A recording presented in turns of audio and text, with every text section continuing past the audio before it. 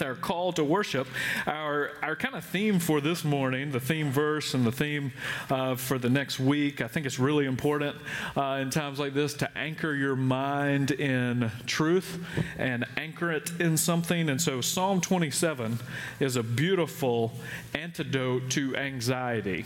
So that's going to be our anchor for the next week, and it'll shape this service this morning. But Psalm 27, so for the call of the worship here, Psalm 27 verse 1 and verse 13 and 14. The Lord is my light and my salvation. Whom shall I fear?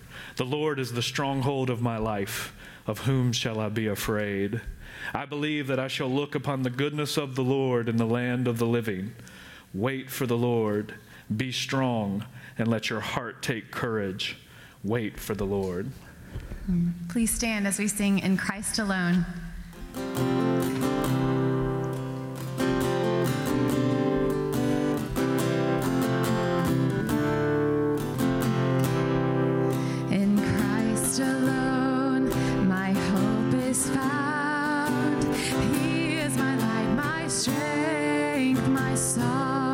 This cornerstone, this solid ground, firm through the fiercest drought and storm.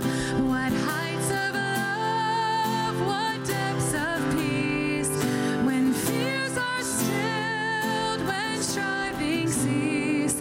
My comforter, my all in all, here in the love of Christ I stand.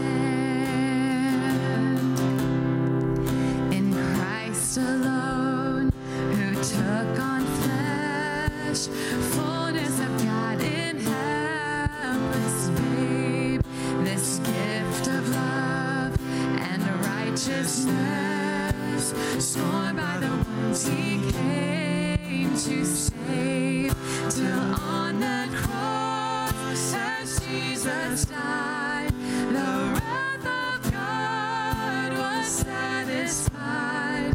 For every sin on him was laid. Here in the death of Christ I live.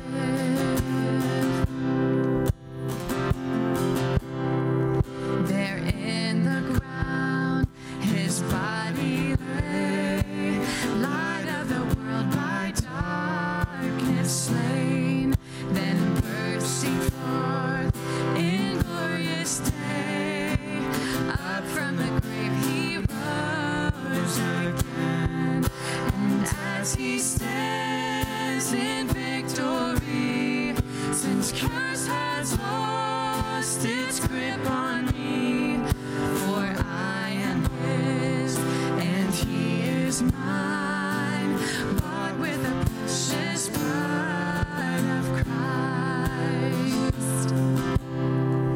No guilt in life, no fear in death. This is the power of Christ in me. From life's first cry to final breath, Jesus commands my destiny. No power of hell, no scheme of man can ever pluck me from his hand, till he returns or calls me home. Here in the power of Christ I'll stand. No power of hell, no scheme of man can ever pluck me from his hand, till he returns or calls me home. Here in the power of Christ I'll stand, till he returns or calls me home. Here in the power of Christ I'll stand. Amen. You may be seated.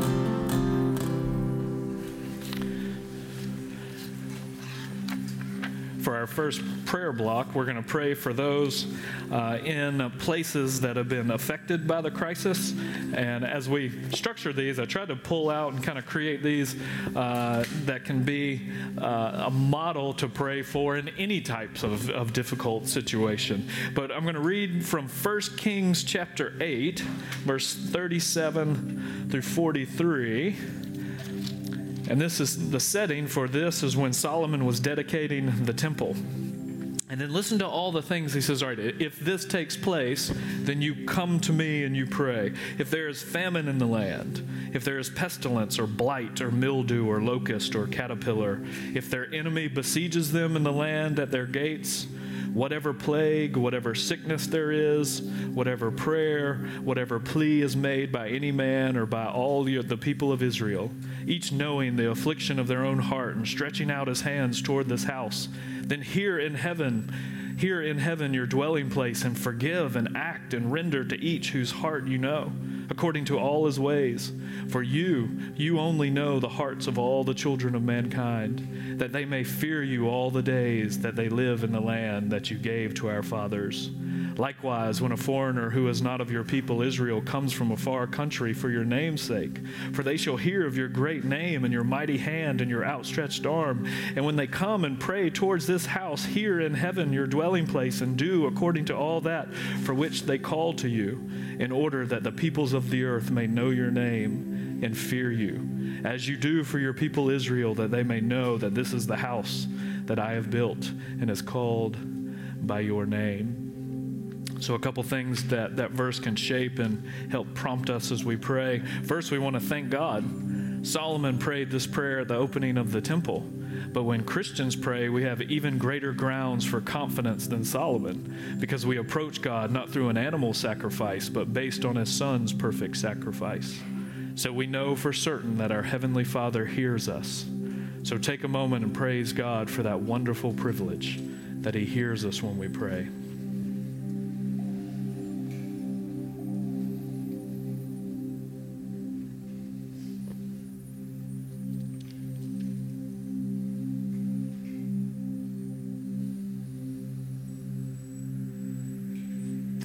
In verse 39, there's three things that Solomon asked the Lord to do. He says, hear, forgive, and act.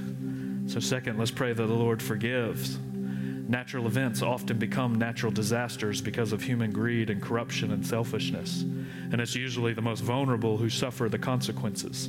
So cry out to God for forgiveness for when this has happened, and pray that he would mercifully spare people from the consequences of human sin.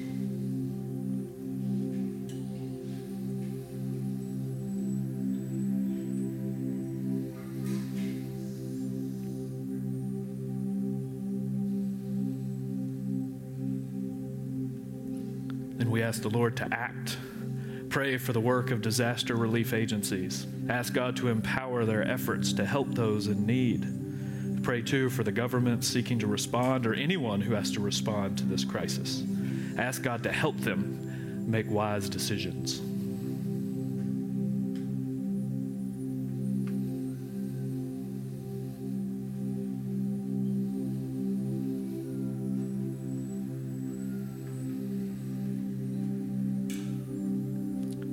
Then in verse 41 and through 43, we see the extravagant grace of the Lord made known to all the peoples of the earth. And whatever people's religion or lack thereof, disasters often cause them to turn to the divine for help. And although God doesn't owe anyone an answer, his character is gracious and merciful. So pray that those caught up in this disaster would somehow turn to the true God for help, and that in his love, God would answer the pleas of the desperate.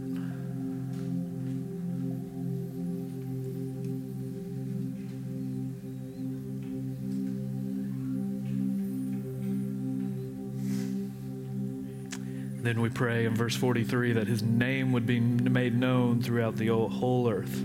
Ask God to grow his church in this nation. Pray that in the wake of this disaster, more and more people would come to know God truly, fully and finally revealed in the person of Christ.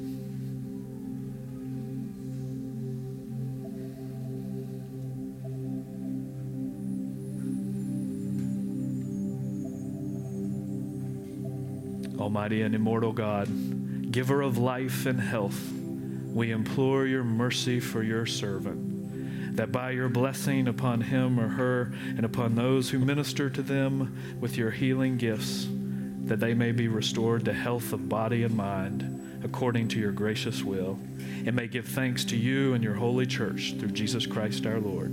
Amen.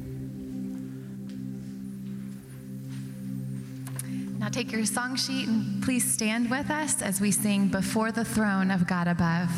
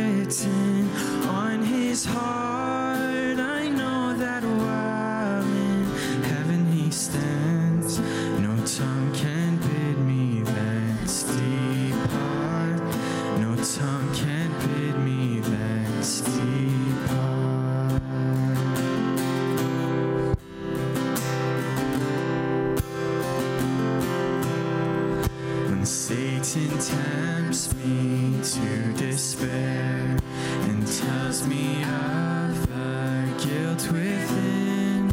Upward I look and see him there, who made an end to all my sin.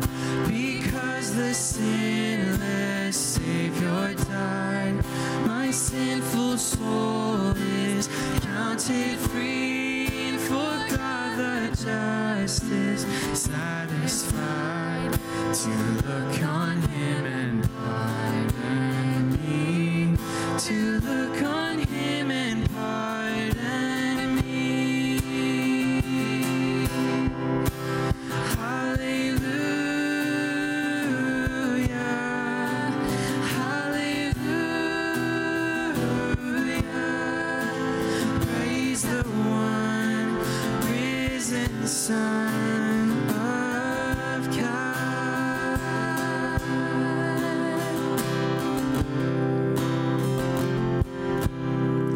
Behold him there, the risen Lamb, my perfect, spotless righteousness, the great unchangeable I am, the King of glory and of grace, one with himself I cannot die. My soul is purchased by his blood, and my life is hid with Christ on high, with Christ my Savior and my God, with Christ my Savior and my God. Hallelujah, hallelujah, praise the one risen Son of God. Hallelujah, hallelujah, praise the one risen Son of God. Sing hallelujah. Hallelujah, hallelujah.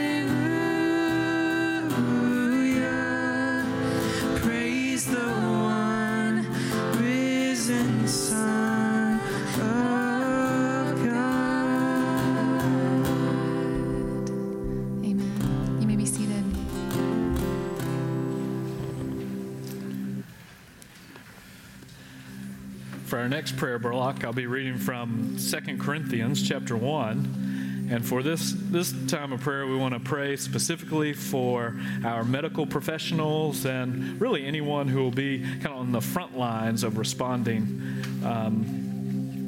to difficulties or emergencies. But in 2 Corinthians 1, starting in verse 3, "Blessed be the God and Father of our Lord Jesus Christ, the Father of mercies and the God of all comfort, who comforts us in all our affliction, so that we may be able to comfort those who are in any affliction with the comfort with which we ourselves have been comforted by God.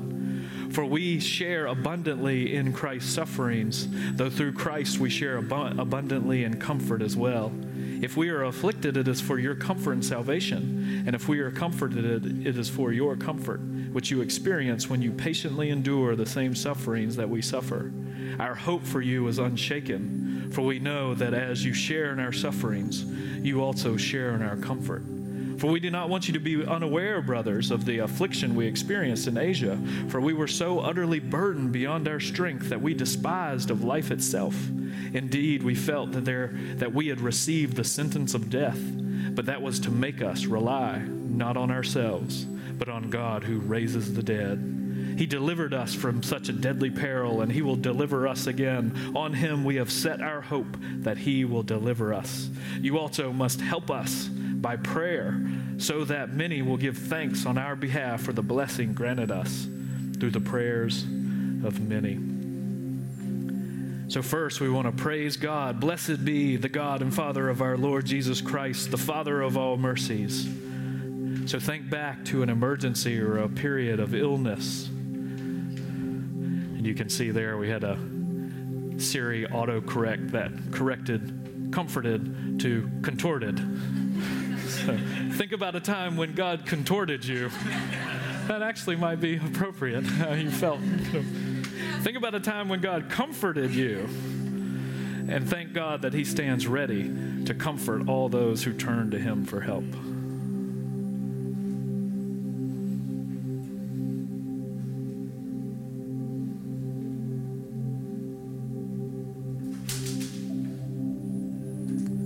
In verse 4, it says, "He comforts us so that we may be able to comfort others."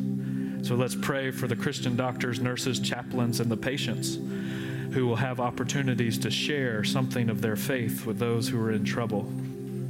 Ask God to help them speak of the only good news that can offer lasting comfort, that Christ can heal our relationship with God so that we can enjoy life to the full forever.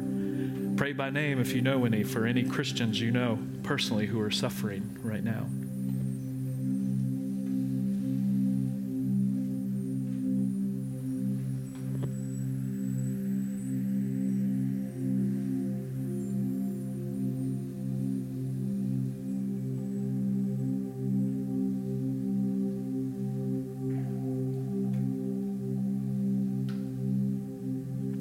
Verse 9, Paul says, "We felt that we had received the sentence of death, but that was to make us rely not on ourselves, but on God. And however good our health care is, only God is in control of life and death.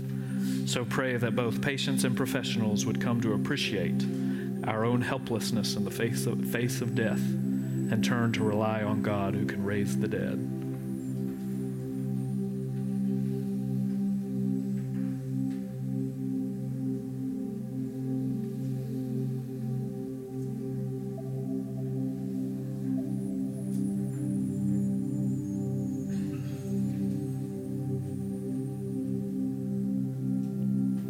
Verse 10, Paul celebrates that he delivered us from the deadly peril.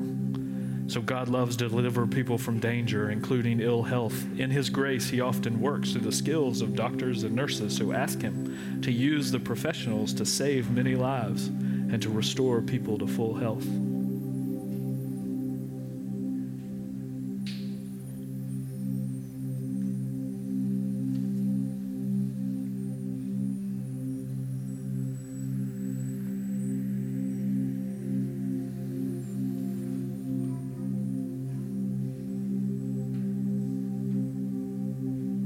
In verse 11, Paul cries out and says, "You must help us by prayer, So give thanks for the way that God has answered prayers in the past. And now think, who else can you help by your prayers right now?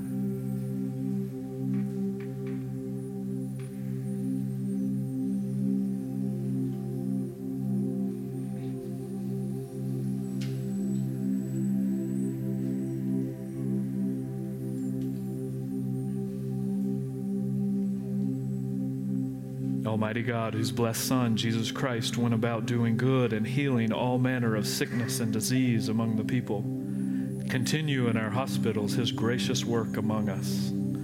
Console and heal the sick. Grant to the physicians, nurses, and assisting staff wisdom and skill, diligence and patience.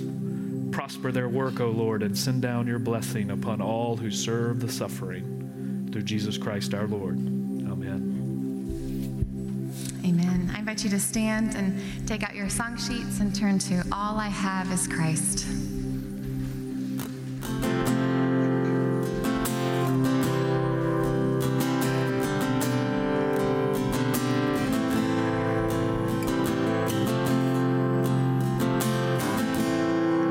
Sing with me, All I Have is Christ. Oh, hallelujah. All I have is Christ. Hallelujah. Jesus is my life. I once was lost. I once was lost in darkest night, yet thought I knew the way. The sin that promised joy and life had led me to the grave. I had no hope that you would own, a rebel to your will. And if you had not loved me first, I would refuse you still. But as I ran my hell-bound race, indifferent to the cost, you looked upon my helpless state and led me to the cross. And I beheld God's love displayed. You suffered in my place. You bore the wrath reserved for me. Now all I know is grace. Hallelujah. Hallelujah. All I have is Christ. Hallelujah. Jesus is my life. Now, Lord, I would be yours alone and live so all might see the strength to follow your commands could never come from me. Oh, Father, use this ransomed life in any way you choose, and let my song forever be my only boast is you. Hallelujah. Hallelujah. All I have is Christ. Hallelujah. Jesus is my life. Oh, hallelujah. All I have is Christ. Oh, hallelujah. Jesus is my life. Oh, hallelujah. All I have is Christ. Hallelujah.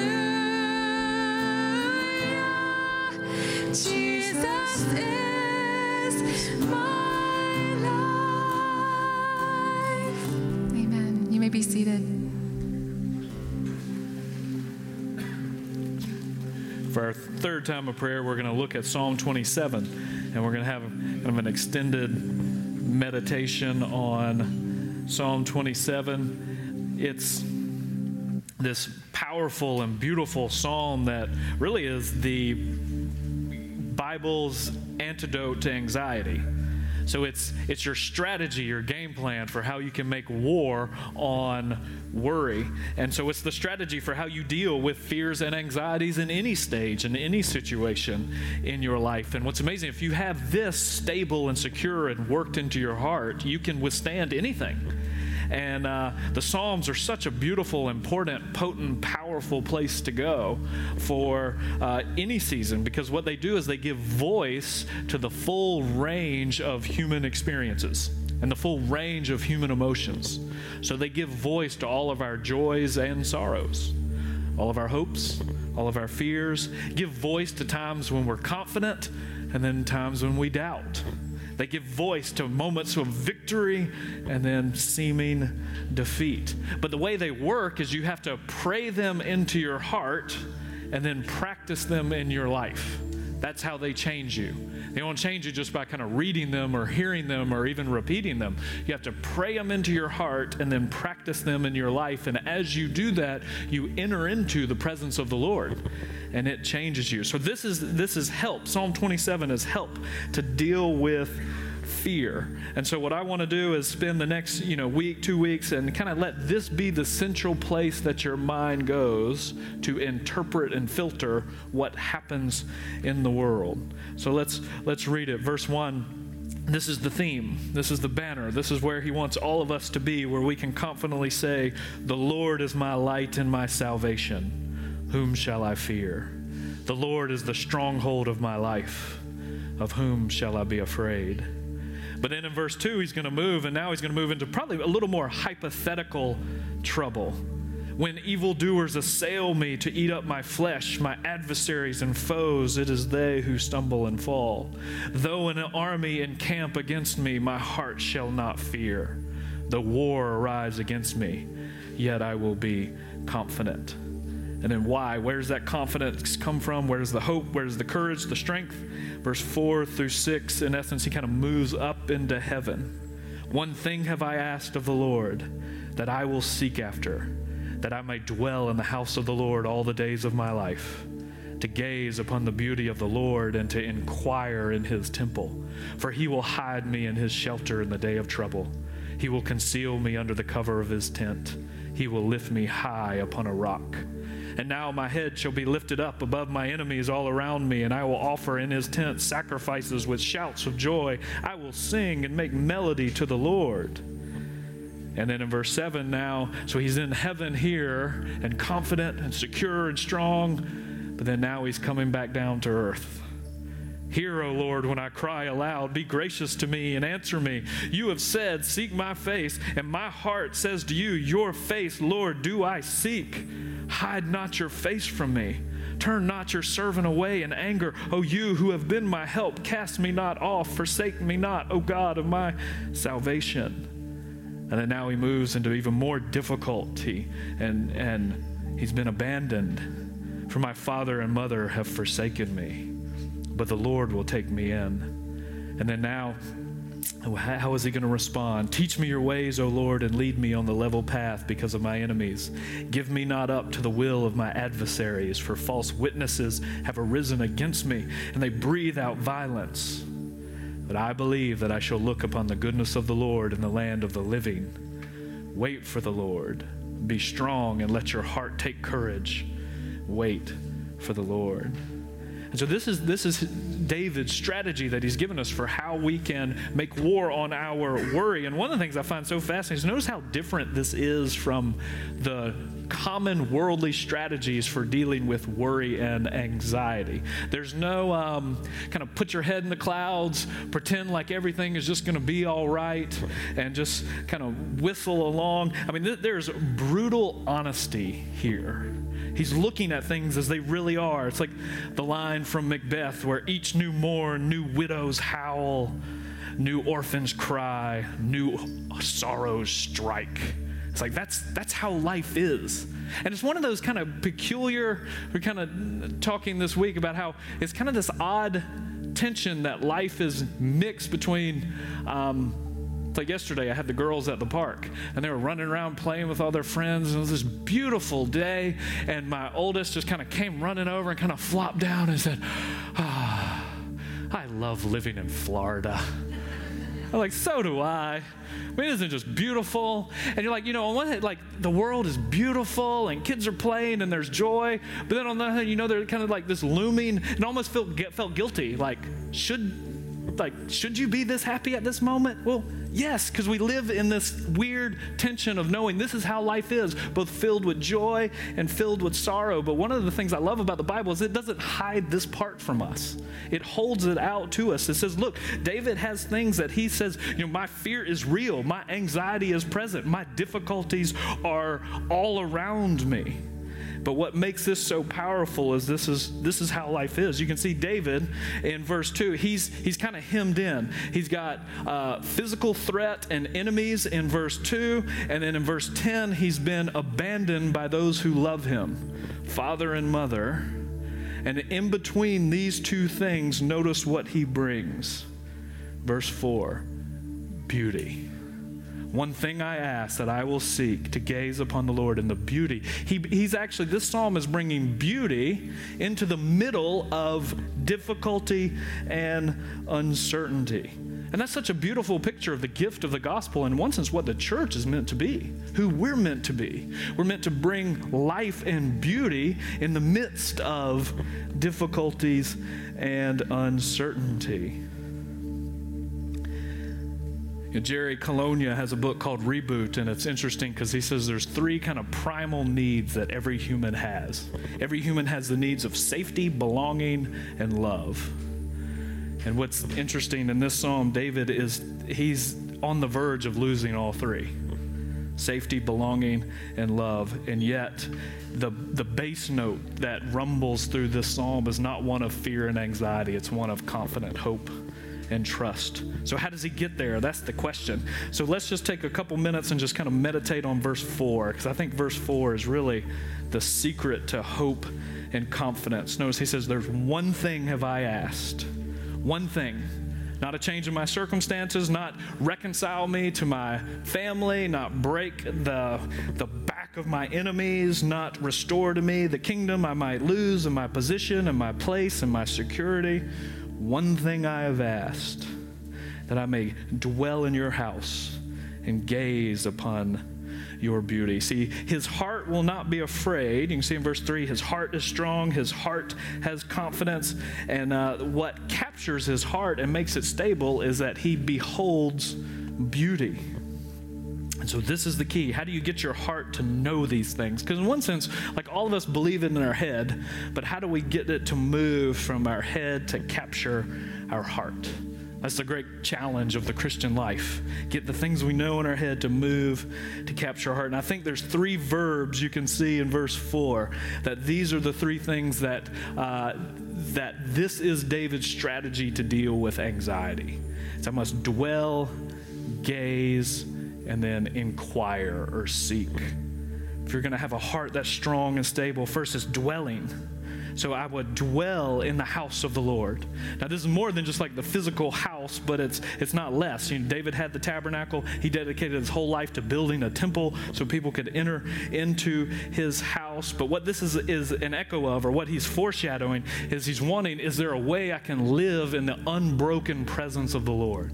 Can I be in his presence? Then notice, can I see his face? That's the supreme blessing. One of the beautiful things we've seen, like as we go in men's and women's Bible studies, looking at Leviticus and how in the temple it's the light of the Lord shining on the bread that represents the Lord's people. There's a place at his table. His face shines upon them. That's what he wants. And that's really the secret to a fearless life.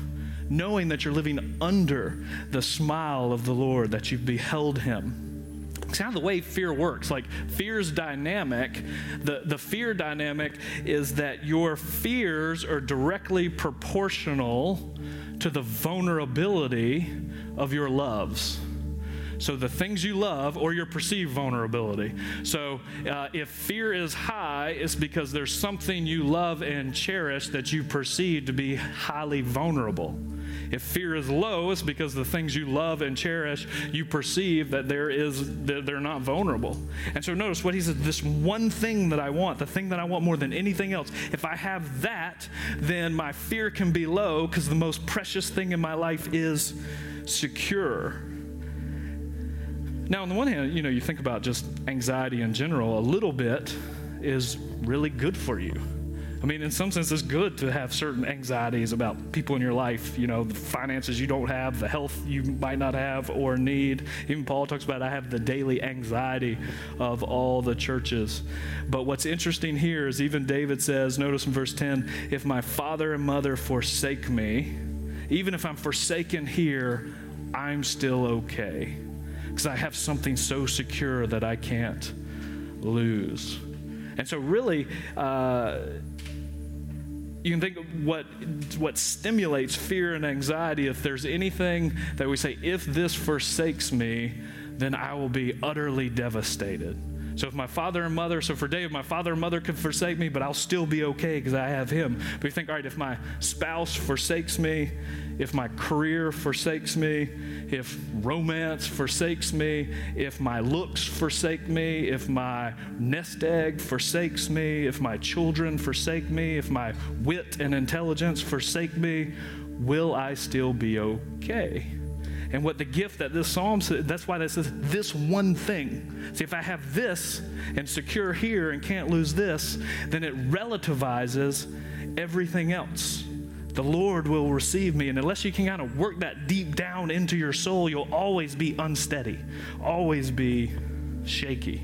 So how do we make God our one thing? I think the two other verbs really give us the key to that. It's gaze and then inquire or seek. Gaze. The goal of life is to gaze, to behold him, to see him. And I love this phrase. It's worth just really meditating. He wants to gaze upon the beauty of the Lord. So seeing him as beautiful. And it's interesting. Our hearts are just kind of tuned to respond to beauty. It awakens something in us. It taps us into like some greater purpose for living and just changes us in a certain way. And it's gazing upon the beauty of the Lord. John Piper says that no one goes to the Grand Canyon to increase their self-esteem. He says, what does you go? He says, there's greater healing for the soul when you behold splendor. Then there's greater healing when you're beholding splendor than beholding self. And we all know it. We know the power of being drawn out of self to see something bigger, more beautiful, more glorious that takes us up. And that's the path. That's the first thing. Has to gaze at his beauty. And it's actually gazing at the beauty that empowers him to be confident, that gets him to the point, verse 14, where he say, I can wait on the Lord. I can be strong because I'm safe. I'm secure. I've seen this. I have this. I know I can be held. So one of the big questions is, well, how do you do it? How do you actually gaze? Because in one sense, we're trying to gaze upon things we can't see. And so one of the things I want to do this week is just send out a morning just kind of meditation, because the way you do it, the way you gaze on the Lord is through meditating on him. So there's Augustine said there's three kind of steps. The first thing is you have to know, you have to get things in your mind. Then the second step is you have to contemplate or behold it or think about it, turn it over in your mind. And then the first step is then you delight, you see. And so one of the ways you meditate, like on the Psalms, and there's kind of 4 questions you can ask that can really help you meditate to see his beauty. I'll post these online so you don't have to write them down, but you can look at each psalm and say, all right, is there a promise here that I can claim in this psalm? So you read through and you see certain promises like, he will hide me, he will cover me, I will sing. So you can claim those promises. But then the second question you ask is, right, is there any sin here that I should confess? So for example, you read in verse 14 where it says, wait on the Lord, be strong. And then you start, all right, what am I being impatient about? What am I being anxious about? And you kind of follow the breadcrumbs from your anxiety back to the idols in your heart. And you can confess those. And then the third thing you want to read through is you start asking, all right, where does Jesus fulfill those promises? So like we have a promise in verse 10 that the Lord will take me in. How do I know? You start seeing how Jesus fulfills those, and we can have confidence that the Lord will take us in because on the cross, he was cast out. And because he was cast out, we will be brought in. And when you start to see that work all throughout the Psalms, it begins to tune your heart to see his beauty. And then, of course, you got to ask, all right, is there one thing in here that I see that I should either start doing or stop doing? Because the way this works, you can't just kind of hear the psalm or even hear like a 30-minute sermon on it and think it's going to change you. It won't. The way it changes you is you got to work it into your heart, into your steps as you live life. That's how you move into the presence. And that goes along with the third word, to inquire or to seek. Not just gaze at his beauty, but to seek him, to follow after him. You know what the Bible does? It gives you a tremendous solution to anxiety and to fear, to see him and to seek him. But the way it works is it's not an instantaneous solution. So they're like, there's no antidote for anxiety that you could pop in your mouth now and you'll be free from fear by Friday. I mean, that might make like a great marketing slogan, but it wouldn't work in reality. So the way it works is you have to work these things into your life in slow, steady, rhythmic believing, holding on to them. It's a habitual path. But David we have something that David didn't have. Notice the thing that really captures David is he wants to be in the tent, the tabernacle, where the Lord dwells, to see and experience and sing about the sacrifice that is laid on the altar.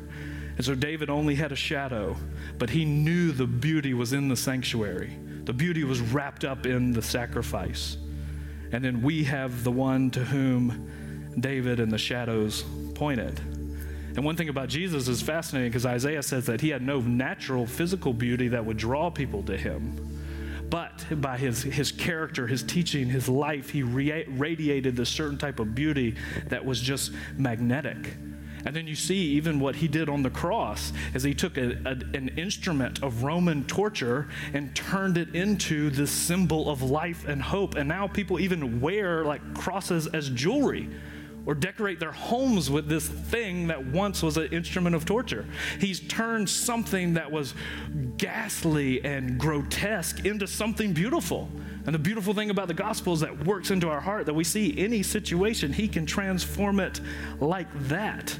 If he can turn something horrible like that into something beautiful, there's no limit to what he can do.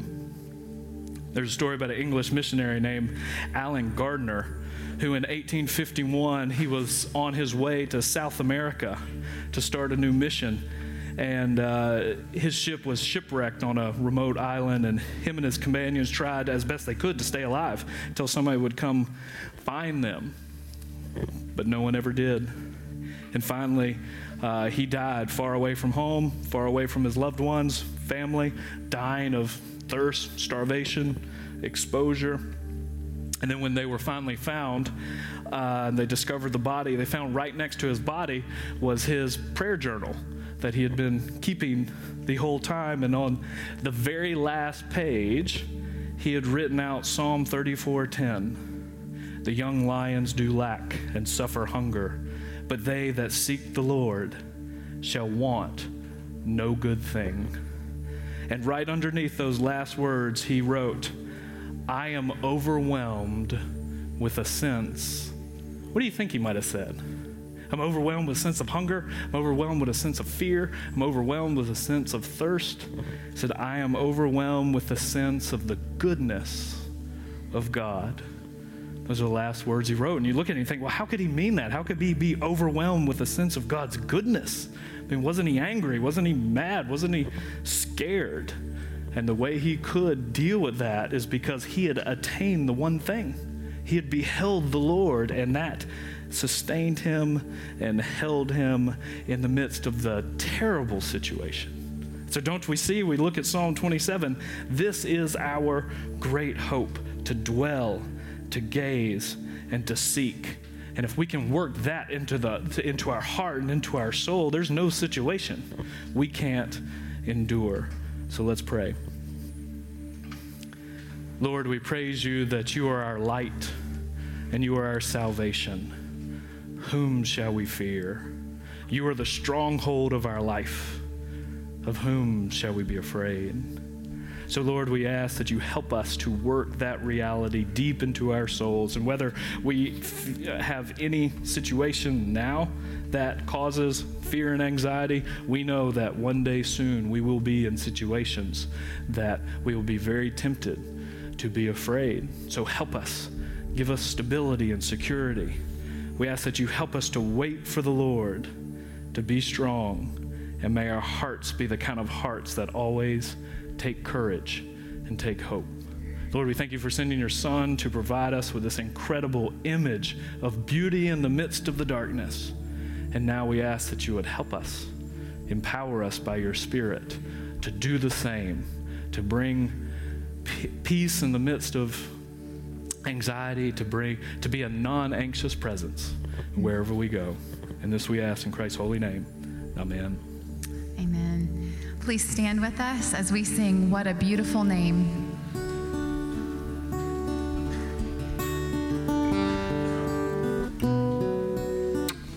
You were the Word. You were the Word at the beginning, one with God the Lord Most High. Your hidden glory in creation, now revealed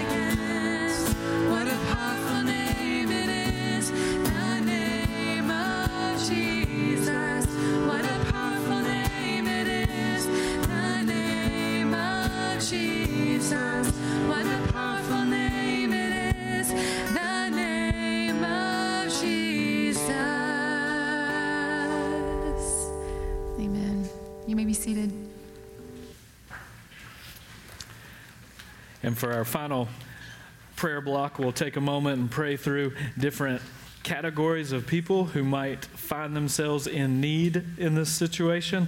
And I love these prayers. These are slightly updated and modified, but they come from Thomas Cranmer, who wrote these in the 1550s. And even when he wrote them then, he was saying these are prayers that God's people have been saying for a long time. And so it's just beautiful to anchor ourselves in words that people have been praying for a long time. But in this season, we know that one of the most vulnerable are the elderly, so we want to pray for them. So, Lord, we ask you to look with mercy, O God our Father, on all whose increasing years bring them weakness, distress, or isolation. Provide for them homes of dignity and peace. Give them understanding helpers and the willingness to accept help.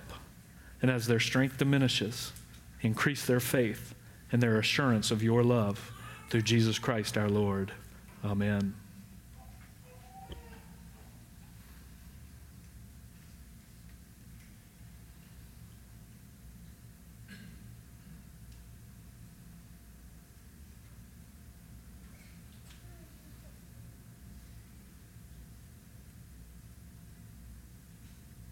And this might be a time of great fear and increased anxiety for those who already suffer from different health complications and conditions. So we'll pray for those. Heavenly Father, sustainer of our life and source of our hope, comfort and relieve all who endure long-term illness or persistent handicap. Give your grace to all who minister to their needs, that they may be strengthened in their weakness and have confidence in your loving care, through him who knows our weakness and has shared our sorrows. Jesus Christ our Lord. Amen.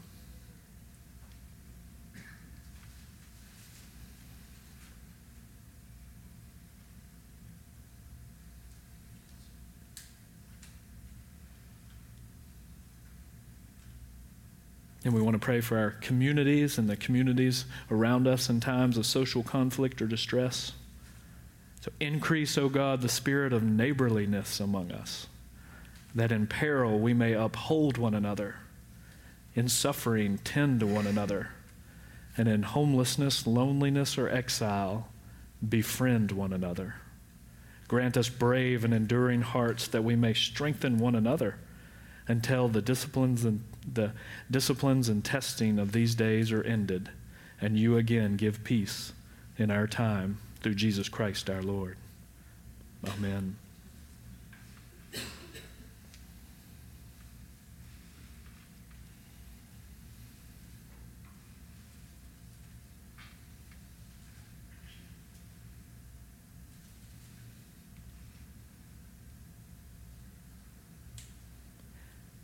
And we know in uncertain times, one of the great drivers of anxiety is the economy. And we know that the parts of the economy that are going to be hardest hit are the travel, tourism, the service economy, which our state is largely built upon. And so people can see years of retirement evaporate in moments, and so it can fuel fear and anxiety. So we pray, O Lord Jesus Christ, in your earthly life you shared our toil and hallowed our labor. Guide those who maintain the commerce and industries of this land, and give to all who labor pride in their work, a just reward, and joy both in supplying need and in serving you, who with the Father and the Holy Spirit live and reign, one God, world without end. Amen.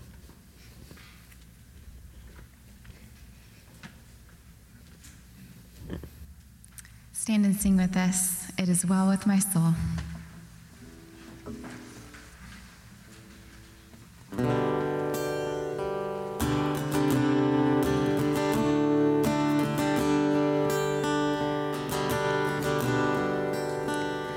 When peace like a river attendeth my way, when sorrows like sea billows roll, whatever my lot